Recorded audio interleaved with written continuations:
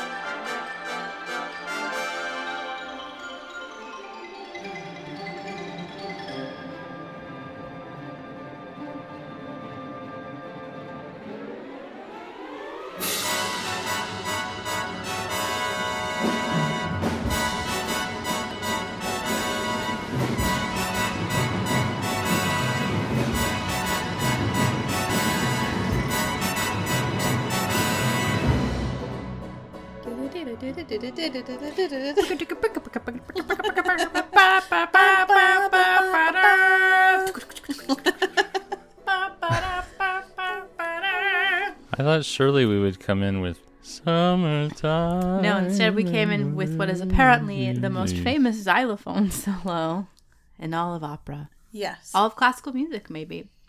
Really? That's what I was told. Mm-hmm. By Naomi or by Ian? No, by Ian. Apparently, if you do orchestral auditions, they will always make you play it. Oh, It's very really? difficult. That's interesting. Fun fact. What are we talking about today, people? Well, that particular overture and that very famous xylophone solo belongs to the amazing opera Porgy and Bess. Hooray! Porgy and Bess by the Gershwins? The Gershwins and also Dubose and Dorothy Hayward, Mm-hmm. who were also involved in the creation. Mm-hmm. Very They nice. wrote And this the is novel that it was based on. Mm-hmm. yes, and this is very much a year of Porgy and Bess, or I guess a season of Porgy and Bess. Really is. Definitely with the Metropolitan Opera production that opened the season there and has had an extremely successful run, even adding performances, correct? They did. They added performances, and I believe it's one of the first times in Met Opera history that they've done that, right? I think Right. so. Mm-hmm. Wow. Well, good It's for such them. a rare thing that something sells out and then they just happen to have a break in the schedule where they can just Slot add it in. surprise performances. Yeah, that's crazy. Mm-hmm. But us at Opera After Dark, we also got to partake in the Cincinnati Opera production of Porgy and Bess last July, right? You did. We did. It was quite a summer adventure for us as an Opera After Dark team. The hottest weekend of the summer. It was. I'm pretty sure it was Right. like the hottest weekend on record in like a decade in Yeah. Cincinnati. It was crazy. Super humid. Super like humid. That was the most humidity I've ever experienced in my life. Oh, it was Like- awful. 95% humidity and 90 to 95 degrees outside. It was rough. Right. But we had a lot of fun. I think I can say on behalf of all of us that it was an amazing time in Cincinnati.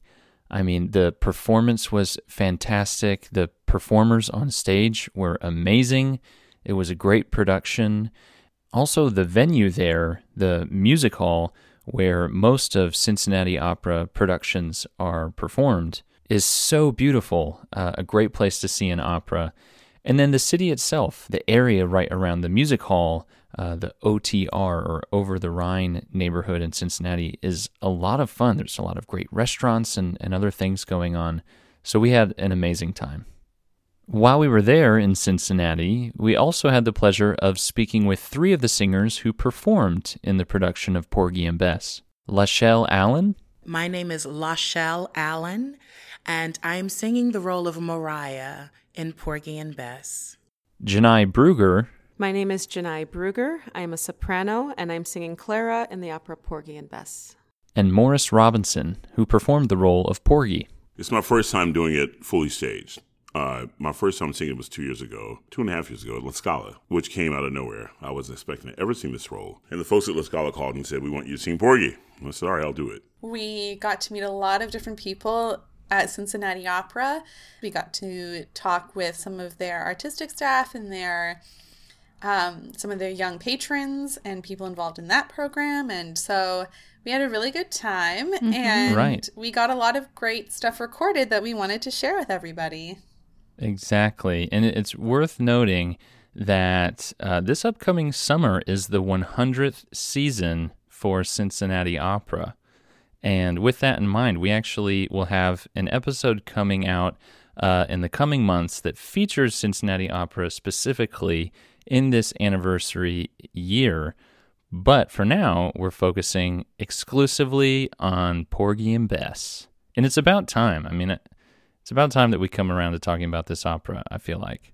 I think this being the year of Porgy and Bess and the amount of traction and discussion that has happened around this opera is really exciting, and it's a really great work. There's a lot that you could talk about and dig into when discussing Porgy and Bess. So I think we're going to touch on just a few little historical contextual things. We'll give you the plot in a nutshell, and then we're going to hear from some of the singers who actually perform this work and performed it in Cincinnati. So can you guys start us off with some background on Porgy and Bess? What's the deal? When did it happen? Where did it happen? So Porgy and Bess, it premiered on September 30th, 1935 in Boston. And then it transferred to New York, and it didn't run in opera houses. It actually ran on Broadway. Oh. Is that why people debate whether or not it's an opera? I mean, I think us at Opera After Dark firmly believe it's an opera, but isn't that something that people question or have questioned? They do, and there was that revival a couple of years ago that was on Broadway with Norm Lewis and Audra McDonald, and I think at the end of the day, I can't remember who it was that said it, but the difference between an opera and a musical is like, one, you sing operatically. If you sing it operatically, it's an opera, and if you sing it in a musical theater style, it's musical theater. Right. Right. And I think that the other important distinguishing factor for me is that when Gershwin wrote the piece, he really wanted to write something that would be considered a serious opera, and not necessarily like serious, like tone-wise, although Right. it is a pretty dark story. Something that was a serious composition, and in which, even though he was intentionally trying to write what he called a folk opera and capture like a folk flavor of the cultures represented, he didn't ever really intend for it to go on Broadway or to be conceived as a Broadway musical or a Broadway show, which I think says a lot because Gershwin knew his way around a Broadway show. So, Definitely. I mean, he wrote a ton of Broadway, and so for him to say, no, I'm intentionally approaching this differently, I think also lends itself well, and you can see it in the complexity of the score that he was really striving to fuse opera in like the most traditional sense with a kind of folk story that he really believed in, and he also was really fusing jazz idioms with operatic traditions and with a little bit of Broadway influence in there, but it really was like an amalgamation or a fusion of all of these different styles. And so it was something where he was trying to bring a lot of things together into an operatic form. He wasn't trying to like take an operatic form and merge it into some other larger conception or project. Mm-hmm. Are there other works by Gershwin that like the average person would be familiar with? A lot of the musicals that he wrote, I don't think people would probably know now. I mean, there was a revival of A Crazy for You many, many years ago. Not too many years ago, because it was my first Broadway show. But I think the thing that people would really know are the songs from those shows. Mm-hmm. Like Someone to Watch Over Me, Embraceable Yes. You. And obviously the music from Porgy and Bess is incredibly famous. Summertime, Oh, which yeah. actually opens the show and that you do hear repeated by various characters throughout the course of the opera. I think I read somewhere it is the most recorded song in history. Yes, In music history. in the history Wow. of recorded music. Yep. It is the most often recorded song. Oh my gosh. Yeah.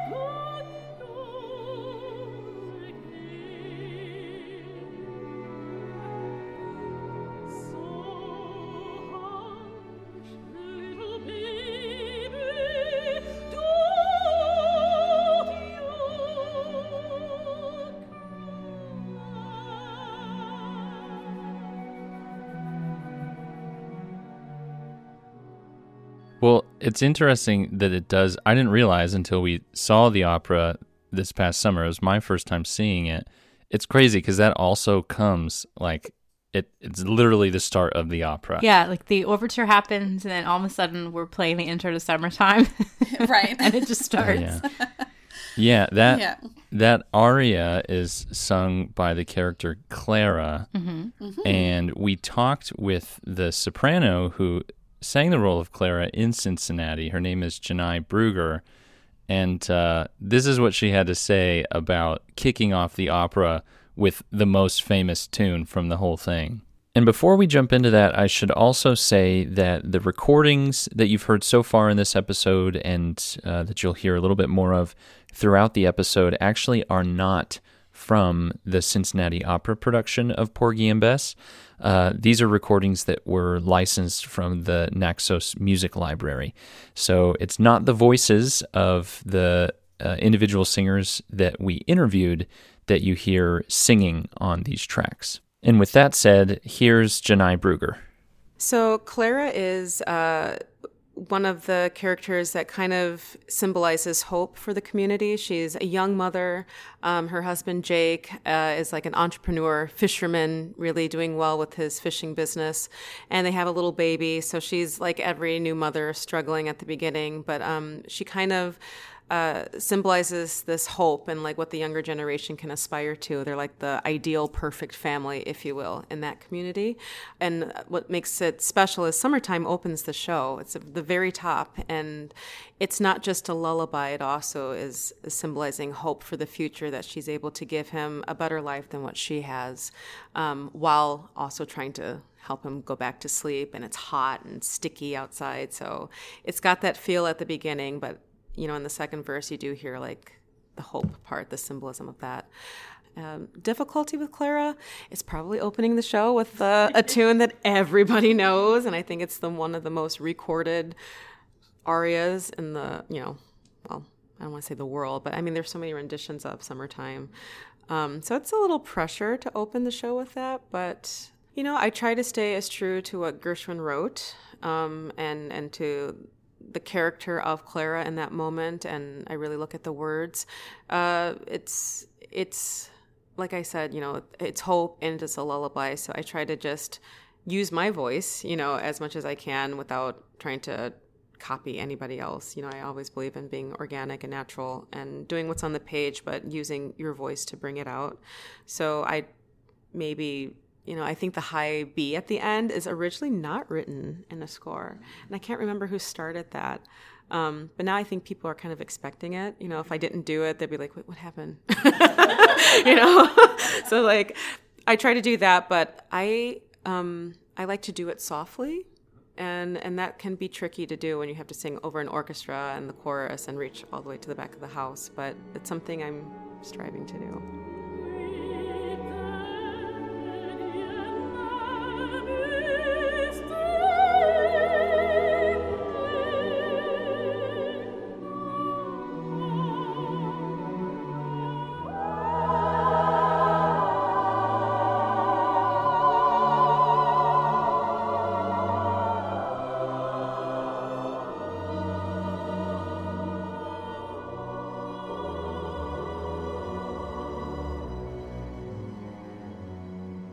So that melody that you probably recognize, or even if you don't know that you know it, as Elspeth said, really does come back again and again throughout the piece, and it almost functions as almost like a leitmotif for kind of symbolizing like the hope that people have in whatever situation.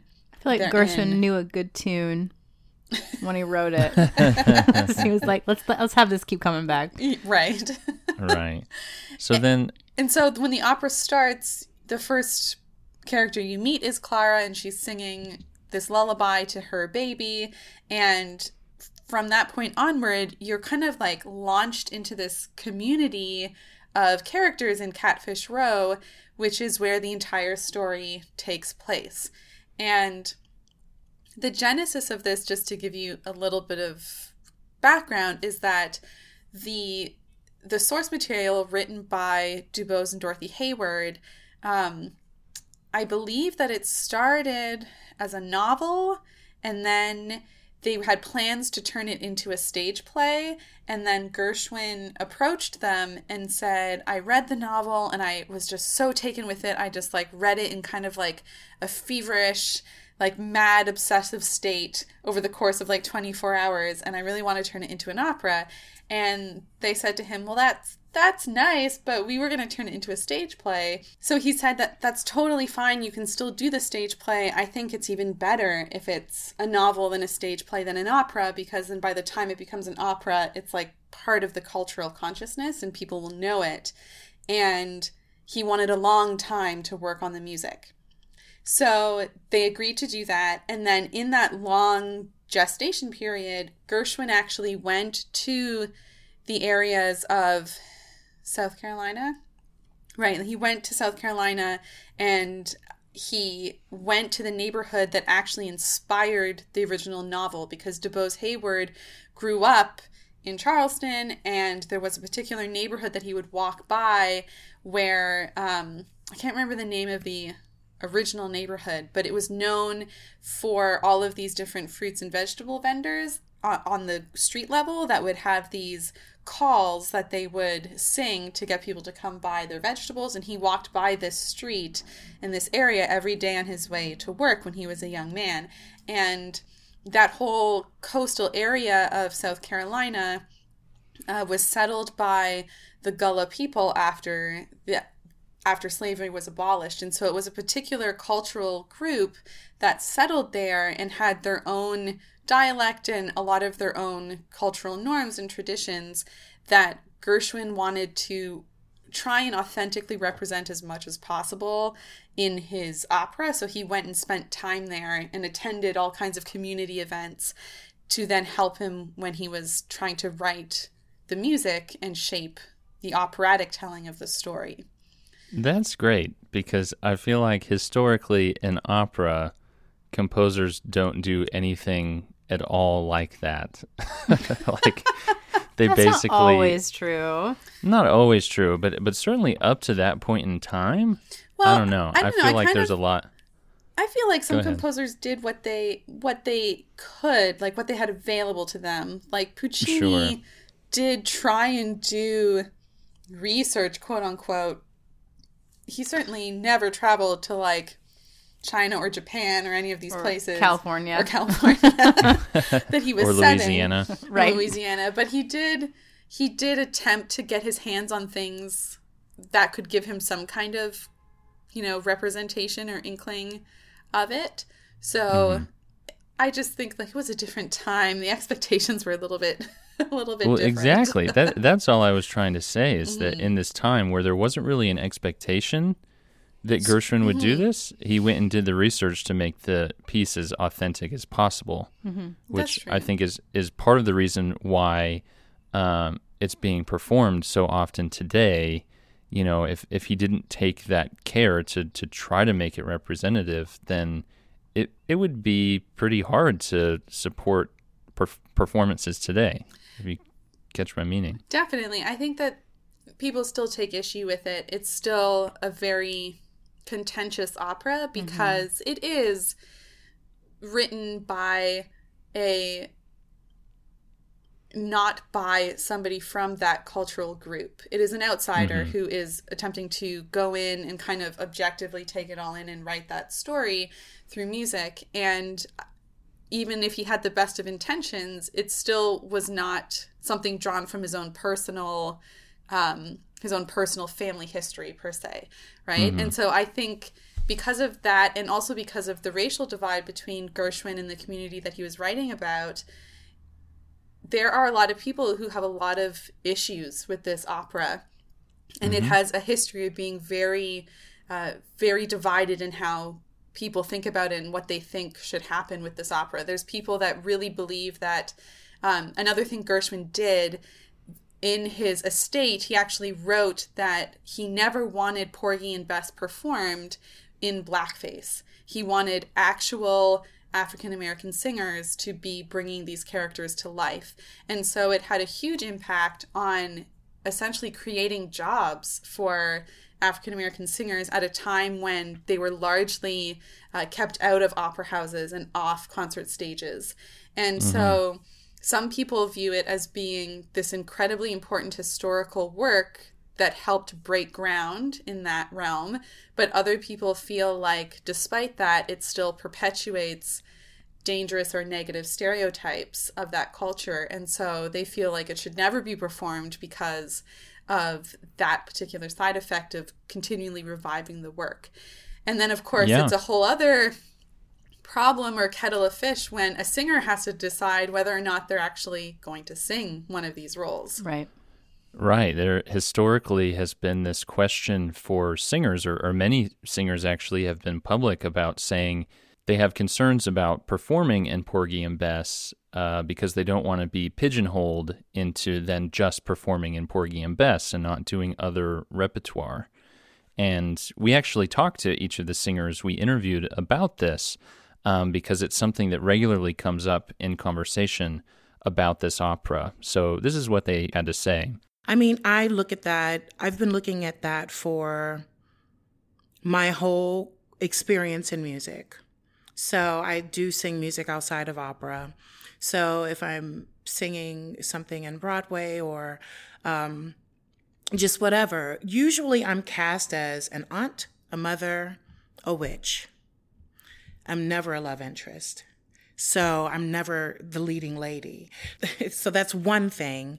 And when I think about being typecast, I expressed to you before the podcast that there are 3 roles that I would love to just continually sing in my career.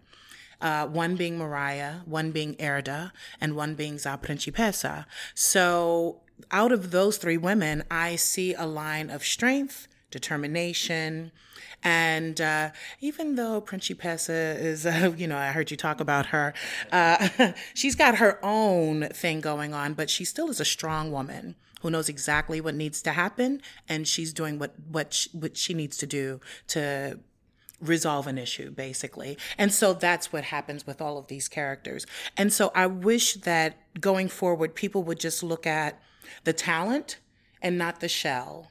Because I think that that's where we get caught up, looking at people and saying, oh, I only see her as this. And that's where we get stuck, because literally there are so many things that people can do outside of their what people determine through their physicality, instead of just listening to talent. I would love to be able to go to Germany and sing Erda, but would they see me as an Erda, or would I have to do scenes here in America? And that's I'd hate for that to be the reality. So this is something that I'm sure lots of artists are working towards, just to get equality on stage and to have more of a presence, no matter what you look like. If you can sing the role, I feel like you should be able to sing the role. Well, I think that the hesitancy was built in when I came into the business, that other African Americans that have been in the business for a long time said, stay clear of this role, stay clear of this opera, because quite honestly, you could get pigeonholed. Now, I don't know if that was, I honestly believe that it was the fault of the administrators that could not see past skin color and cast appropriately. And that is still a problem that we're facing, but I don't think we're facing it as much now. There are more people like myself that have taken the time to approach this thing. And I've proven, I think, for the last 17 years, even before I did it at La Scala, I'd been singing for 17 years. I have proven that I can sing German and Italian repertoire at 8 houses for 17 years.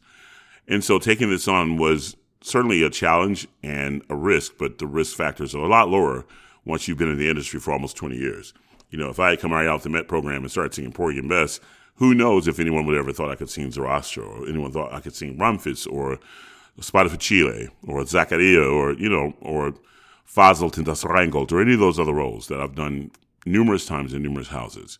So the risk factor certainly was taken into consideration, but I felt like I was justified in giving it a shot. And if it didn't work out, I can always go back and sing the other roles, after doing my first one, I was offered like 8 more. It was ridiculous. Like, I sang Porgy once, and all these Porgies started appearing. I was like, well, we got to be a little bit smarter about this. So, it was cool. I mean, I'm enjoying the role. I don't know how many more times I'm going to sing it. It would have to be the right situation for me. And that means there are a number of factors that come into play. So we'll just see how it goes and how it falls into my schedule if it appears again. So, yeah.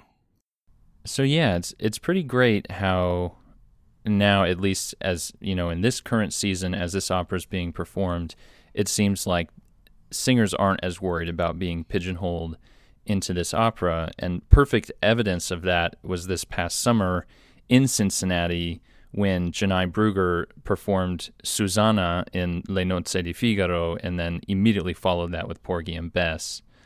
It just goes to show that it's not an issue, at least certainly not at Cincinnati Opera. But should we talk a little bit about the plot? Yeah, let's do it. What happens in this opera? So a lot happens. There are a lot of characters in this opera. So I'm going to try and pare it down to just like the bare, like how to explain this opera in 4 sentences. Yeah, it's a huge cast. Right, a huge cast. So it takes place in a Catfish Row in South Carolina. And it's the story of a man named Porgy who was a beggar, and he lives in this community with all these other people. Basically, Porgy falls in love with a woman named Bess, who is sort of the stereotypical fallen woman. She is an alcoholic, and she's a drug addict. And when we meet her, she is currently the girlfriend of a very nasty man named Crown. And when we meet them, we also meet their friend, who is known as Sportin' Life, who is just basically their drug dealer. And he deals in what they call in the opera happy dust, which is, it's cocaine, right? It's cocaine. It's cocaine, Mm-hmm. which is Yeah. cocaine. So, some stuff happens. Crown murders somebody and has to go on the run, abandoning Bess. And Porgy decides to take her in, and then they fall in love. And it's all about how she is sort of taken in by the community eventually, and Porgy is trying to keep her away from these bad people. Crown comes back for her. She tries to refuse to go. Some really bad stuff happens to her. And then Porgy promises that he'll protect her no matter what. And essentially what happens is he gets carted away by the cops because he's questioned for the murder of Crown, which he definitely does do. Mm-hmm. And while he's gone, Sportin' Life comes to Bess, and Sportin' Life has been singing this whole time. One of his famous numbers is There's a Boat That's Leaving Soon for New York, where he's basically saying, Bess, you're so beautiful. If you came with me to New York, we would live it up. And basically what he wants her to do is come to New York with him, and he would be her pimp. Mm-hmm. And they would make a lot of money, and they would live the high life, the glamorous life up in New York. And he's like, Porgy's never coming back. He's like, he keeps telling her Porgy's gone. He's been arrested. Right. He's never coming back. And so she takes a hit of happy dust and is like, yeah, let's do it. And so they go. And of course, Porgy comes back and it's like, where's Bess? And everyone in town's like, oh, she totally ditched you. She went to New York. And the opera ends very sadly and yet somehow very upliftingly. Right. Where he sings, Lord, I'm on my way. And Porgy's like, well, I guess I'm going to walk to New York and get Bess. And that's how it ends. Yes. Right. It's pretty intense in that way. It's emotionally intense, definitely. It's emotionally intense. And I just want to grab him and shake him and be like, sir, how are you going to find them? Are you walking? Are you taking your goat cart with you to New York? Like, how are you getting there? Are you taking the boat as well? I had a lot of questions. Right. Just not Right. answered at the end. And then if you actually get there, how are you going to find them? How will you find them? Someone Yeah. pointed out to me it does buck the norm where it's an opera named after 2 people, and at the end they are technically both still alive. Right. That's true. That's true. Another an important thing to include in talking about this opera and talking about Porgy is that he's physically handicapped. It's written into the opera that he has a physical He is handicapped. Mm-hmm. handicap the and has a character difficult Porgy time walking. was actually based on a real person. Mm-hmm. And he was a real person known in the real equivalent of Catfish Row. And I believe he was lame in one leg, and so, or lame somehow, so he would get around by sitting in a cart that a goat would pull. And apparently the real Porgy was actually a really crass person and got in trouble with the cops quite a bit. And he was like an addicted gambler. And so DuBose Hayward's portrayal of this character was inspired by, quote unquote, the real Porgy. But DuBose Hayward really turned that character into like a much more heroic character and more loved character. But that physical disability is maintained both in the novel and in the opera. Sadly, the 2 productions of this opera I've seen did not have a goat. Oh, I'm sorry. Enough with the goats, Elspeth. Animals on stage are fun. Just wanted a goat. We did talk with Morris Robinson, who portrayed Porgy in the Cincinnati Opera production of Porgy and Bess. And this is what he had to say about physically portraying Porgy, as well as other aspects of the role. It's been exciting. It's I've seen this production, but I didn't want to call it by numbers. I wanted to do my own thing.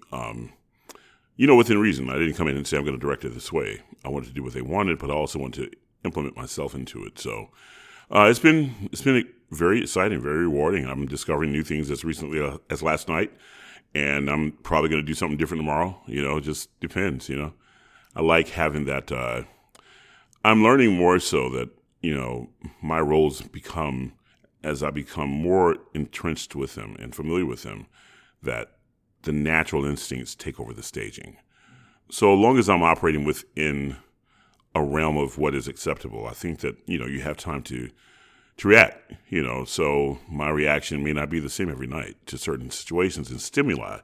So yeah, I'm enjoying that part of it. They're giving me the freedom and flexibility to tell the story, so I'm telling the story. I enjoy breaking the paradigm of him being the kicked puppy.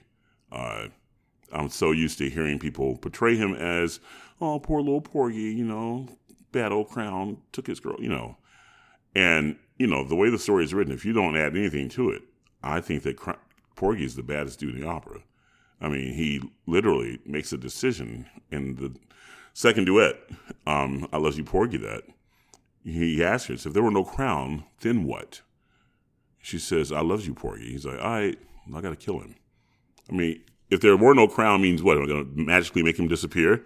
What are the options, Am I going to ship him off in a box at FedEx and hope he doesn't come back? No, he decides then, I'm going to murder him. And he does it with his bare hands. If there weren't no crown, yes, if there were only just you and Porgy, what then?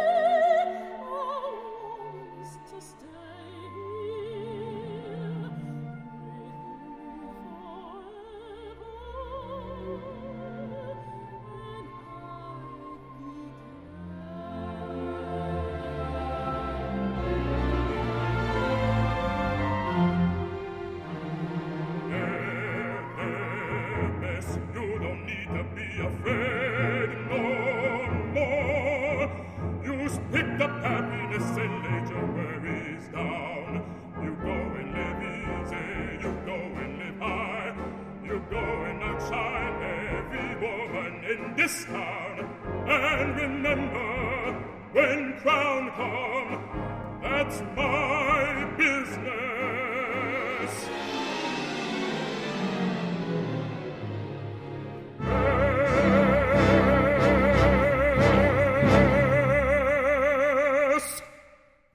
Porgy's physical strength has never been questioned. In fact, they talk about it throughout the opera, how strong he is. And usually when you are debilitated or have a handicap, your other senses pick up and compensate for that loss. So I can imagine someone that's been rolling around his hands and knees for a number of years, has developed a very big and strong upper body. So one of the challenges also is I'm a huge, very physically imposing guy, and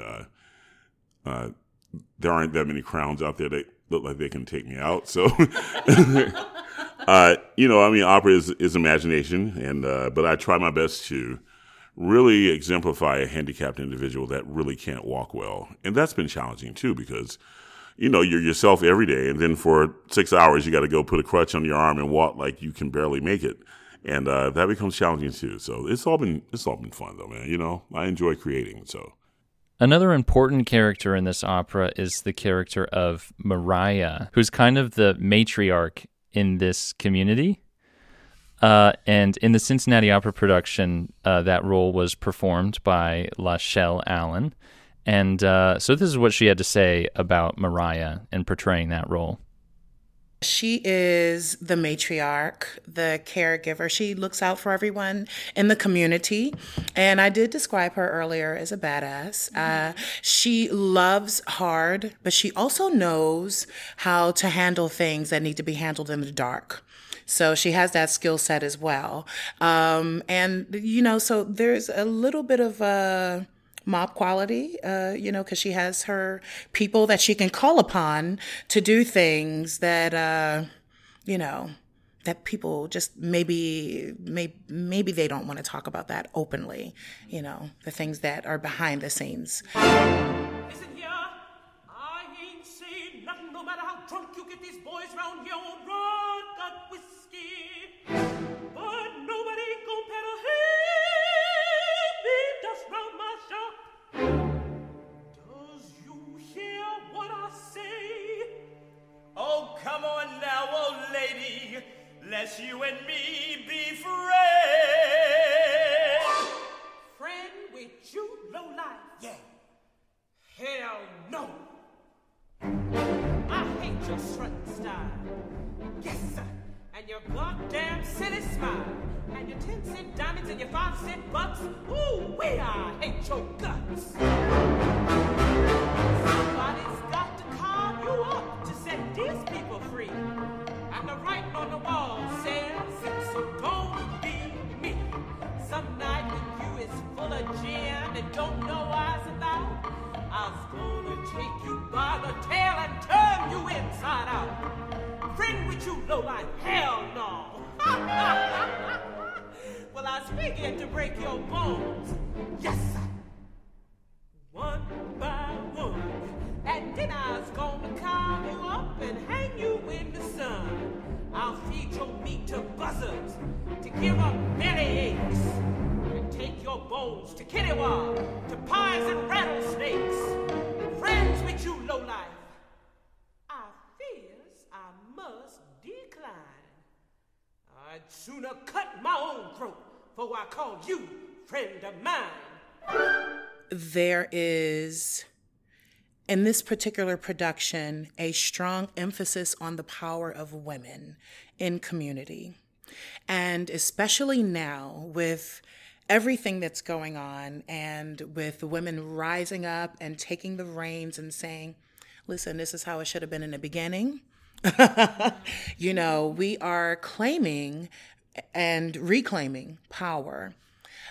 So I love the fact that there are strong figures in this opera like Mariah, like Serena, and the younger women who are looking up to them to figure out how to conduct themselves. And sometimes they take part in helping Mariah do the dirty work, which is okay. This is a part of life.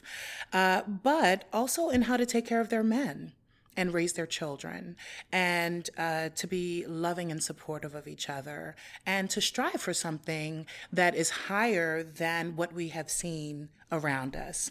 So I love that example.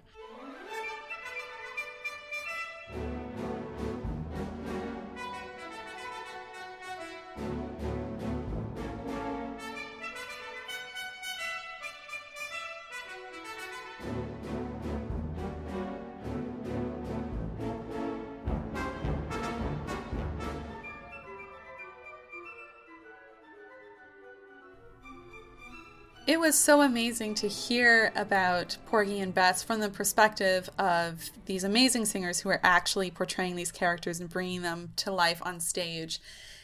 Certainly from talking to them and also from seeing the opera and just seeing the amazing resurgence it seems to be having lately, I think it's clear that Porgy and Bess is a really important American opera, an important American work. And I would say it's the quintessential American opera. It is the quintessential American opera. I would say so. Yeah. Yeah, I think that's right. And luckily, as you said, it's popping up more and more. Mm-hmm. So if you're listening to this and you see that Porgy and Bess is coming to an opera company near you, you should definitely check it out. I'm so happy that I finally got a chance to see it after hearing so much about it.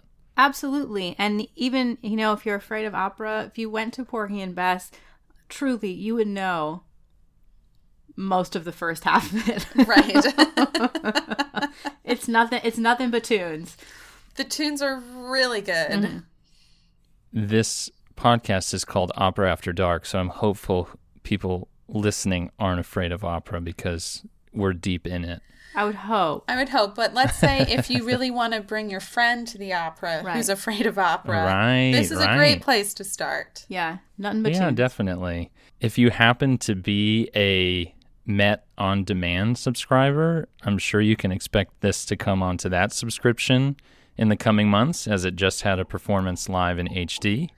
Yeah, the HD is probably over by the time you're listening to this, but it will definitely be up there on demand in a couple of months, I would guess. Yeah. So we definitely enjoyed seeing it. We've enjoyed talking about the opera. And so we certainly want to say thanks to Cincinnati Opera for bringing us out to explore this opera with them. We're excited to talk a little bit more about that company in the coming months. Also, thank you so much to our singers who took time out of their very busy rehearsal schedule to talk with us when we were in Cincinnati. Mm-hmm. It was such a pleasure and a joy to hear about this work and hear about what you're doing and get to know all of them a little bit better while we were there. So thank you so much. Mm-hmm. We actually spoke with them the day before opening night. It was their off day before opening night, and they came to talk with us. So we're so grateful. If you enjoyed this episode, please let us know, either by leaving a review wherever you're listening to this podcast. You can always reach us at info@operaafterdark.com or on Facebook, Instagram, or Twitter. And keep your ear out in a few months from now for more on Cincinnati Opera as we circle back to the company, and also we might just surprise you with some extra tidbits about Porgy and Bess down the road. Definitely. I guess you should subscribe to make sure you don't miss any of that. Please do. Please do. All right. That's enough reminders from us. Thank you so much for listening, and we'll see you next week. I'm Kyle. I'm Naomi. And I'm Elspeth. Thanks again for listening. Bye. Bye.